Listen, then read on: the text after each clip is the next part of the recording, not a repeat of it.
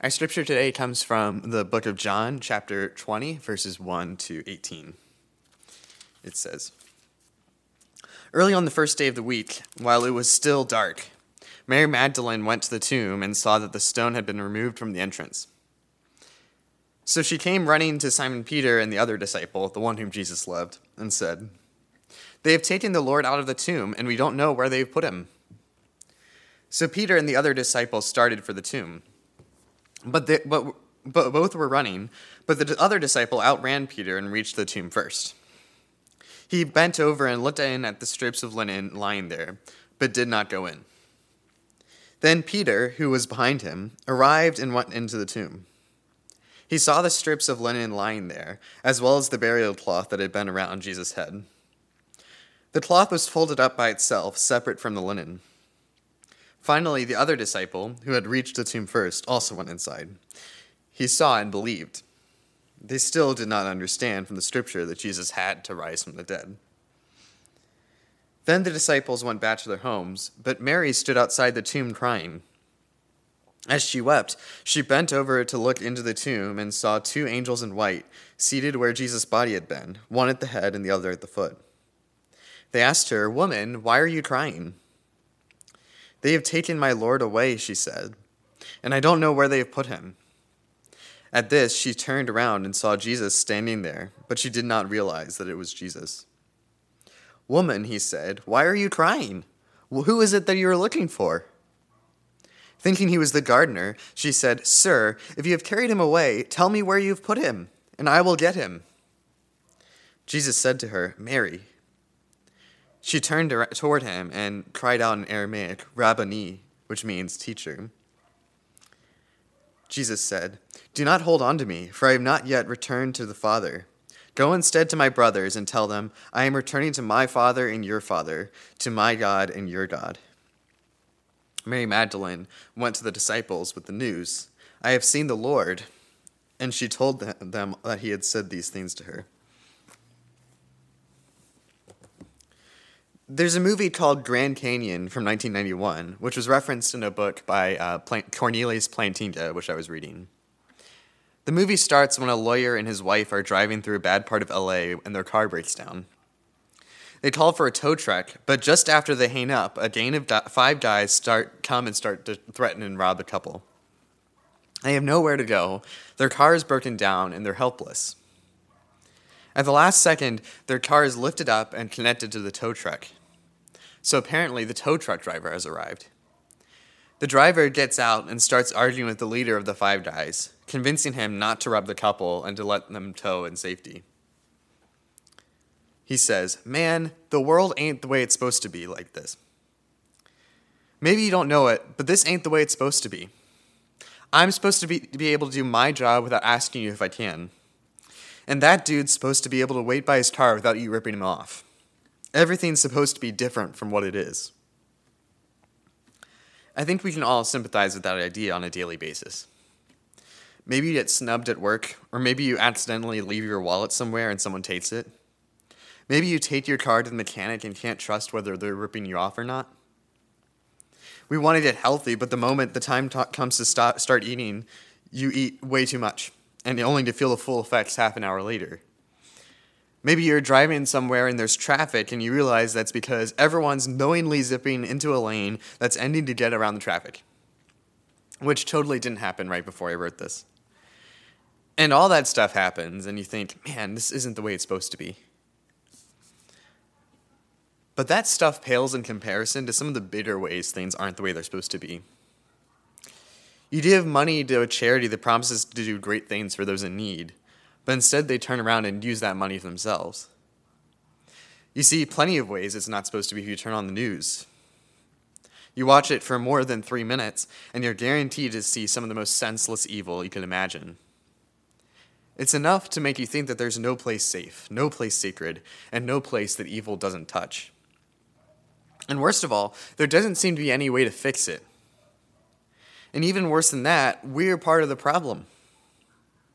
I get frustrated with the drivers in front of me, and then a couple of minutes later, I realize I was making things worse too.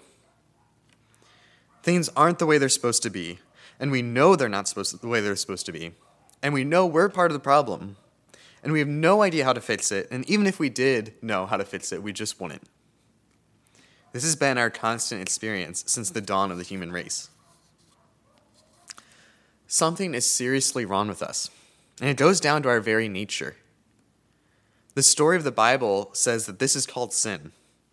And it's not just bad stuff we do, but it's like a disease that infects everything. Paul says all of creation was subjected to futility, and it makes it look like everything is pointless. Life can be hard sometimes, and that's not the way it's supposed to be. But there's something going on in our very nature that makes it stay like this. And we suffer pain and loss and evil and depression all the time. And it doesn't look like there's a whole lot of hope. The faithful people of Israel really understood this about the 600s BC. Invaders were coming in and taking over the promised land and deporting them far away. All they needed to do to stop them was to obey the law that God had given them, to stop worshiping idols, and to come back to God. But they just couldn't even do that simple thing. Even so, God promised something amazing. He would take this world that has been so damaged by sin, and he would make it completely new. Everything will change. And then we wouldn't have that thing in our nature that makes us know things aren't the way they're supposed to be, and to make things worse anyway. Here's what God says about this coming world in Isaiah. See, I am about to create new heavens and a new earth. The former things shall not be remembered or come to mind. But be glad and rejoice forever in what I am creating. For I am about to create Jerusalem as a joy, and its people as a delight. I will rejoice in Jerusalem and delight in my people. No more shall the sound of weeping be heard in it, or the cry of distress. No more shall there be in it an infant that lives but a few days, or an old person who does not live out a lifetime. For one who dies at 100 years will be considered a youth, and one who falls short of 100 shall be considered accursed. They shall build houses and inhabit them. They shall plant vineyards and eat their fruit. They shall not build and another inhabit. They shall not plant and another eat. For like the days of a tree shall the days of my people be, and my chosen shall long enjoy the work of their hands. They shall not labor in vain, or bear children for calamity, for they shall be offspring blessed by the Lord, and their descendants as well. Before they call, I will answer. While they are yet speaking, I will hear. The wolf and the lamb shall feed together. The lion shall eat straw like an ox, but the serpent, its food shall be dust. They shall not hurt or destroy on all my holy mountain, says the Lord. The message of Easter is that somehow that world, that new heavens and new earth, started on Easter morning a little less than 2,000 years ago. The world we live in today, with all of its pain and sufferings and all the way it's not how it ought to be, that world began to be invaded by the new heavens and the new earth.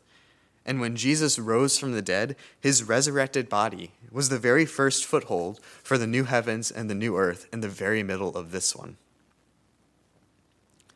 The current humanity that we experience today, which knows there's something wrong but can't do anything about it and even makes things worse, could begin to be transformed.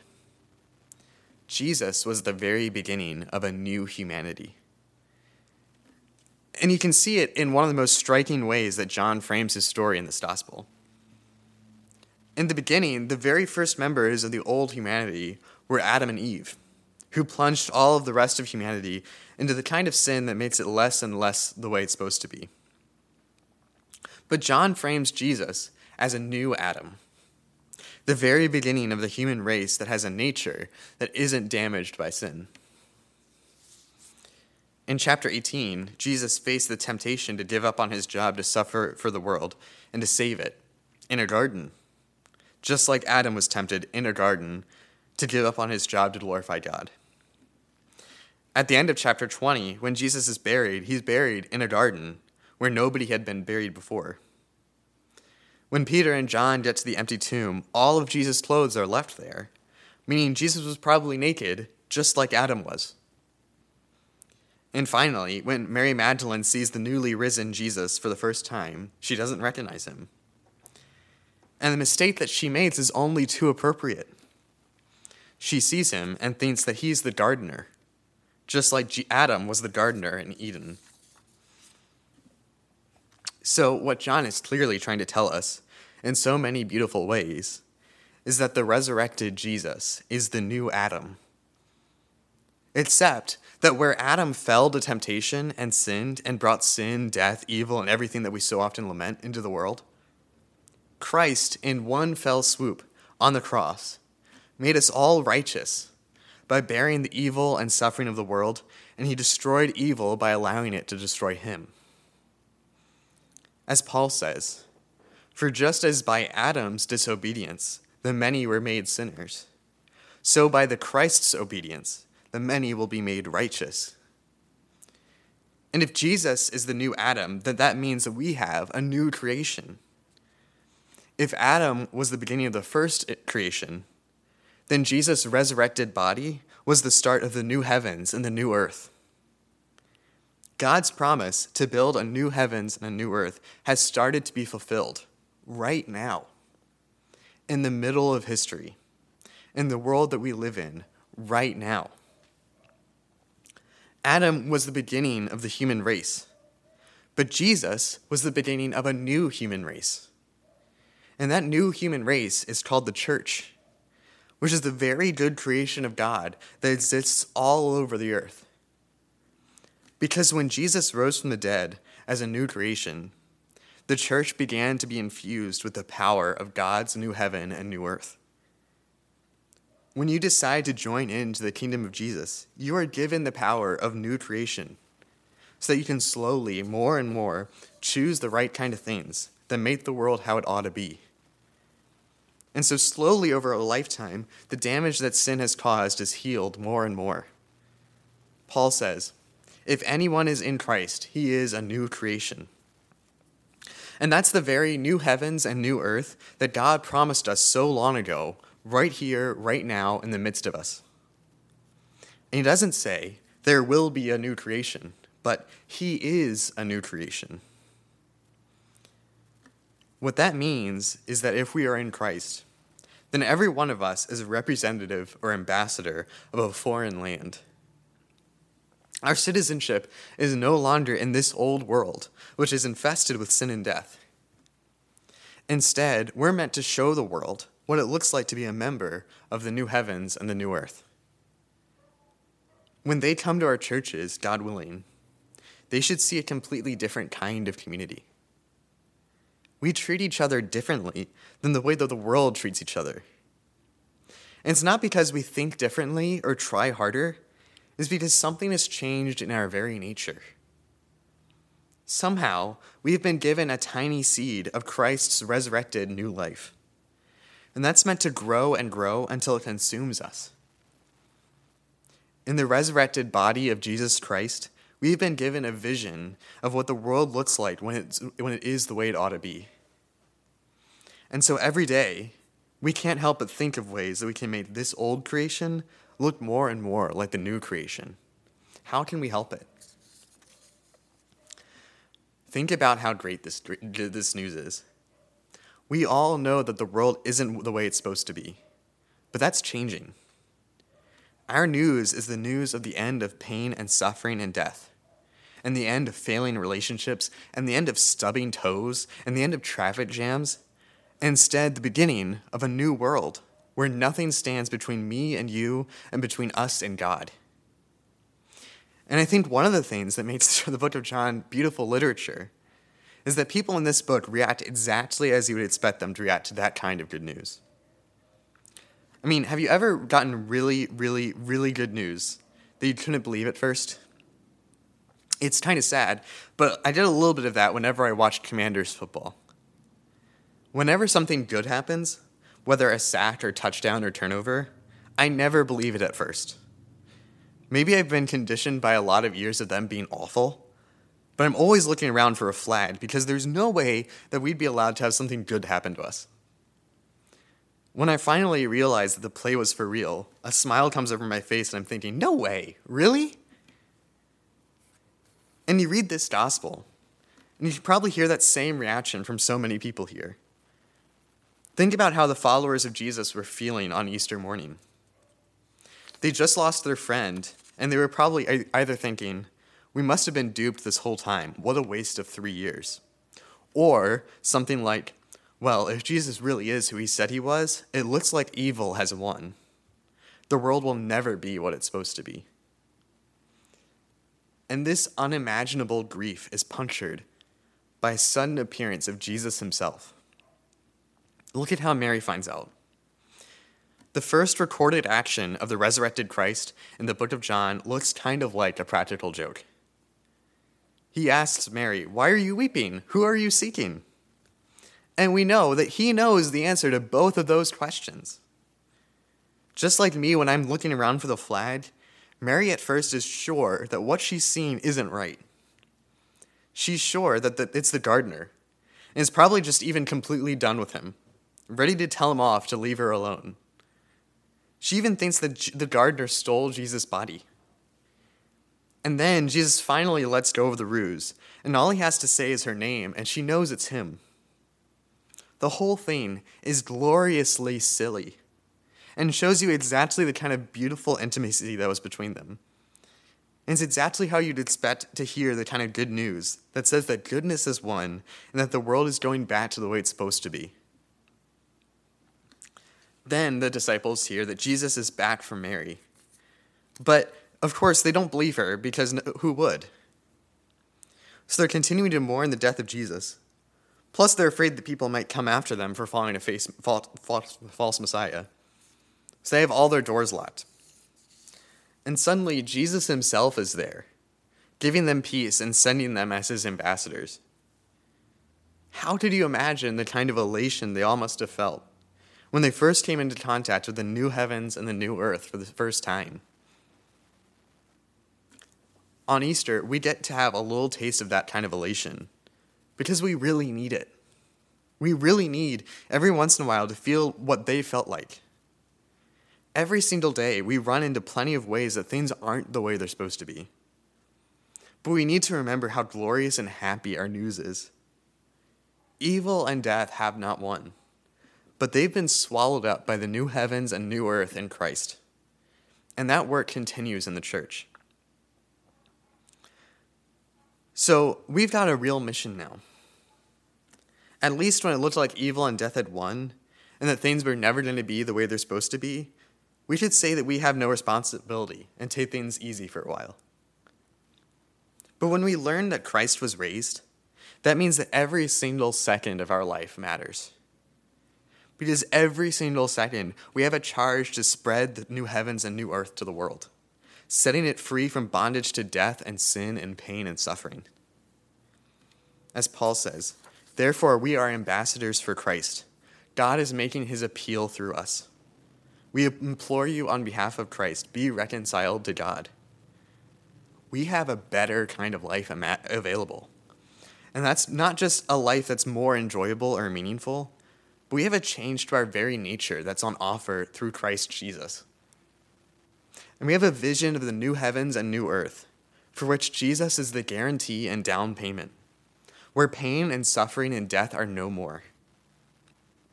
So how can we help but try and make this broken world look like that one? Because all this excitement and elation at the resurrection of Jesus is just the smallest appetizer, like a singular tiny meatball before the massive feast that's coming.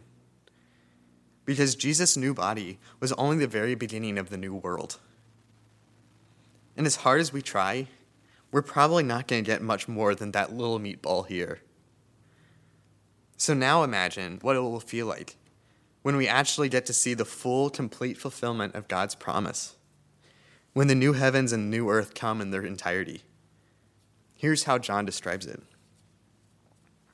Then I saw a new heaven and a new earth, for the first heaven and the first earth had passed away, and the sea was no more. And I saw the holy city, New Jerusalem, coming out of heaven from God, prepared as a bride adorned for her husband. And I heard a loud voice from the throne saying, Behold, the dwelling place of God is with man.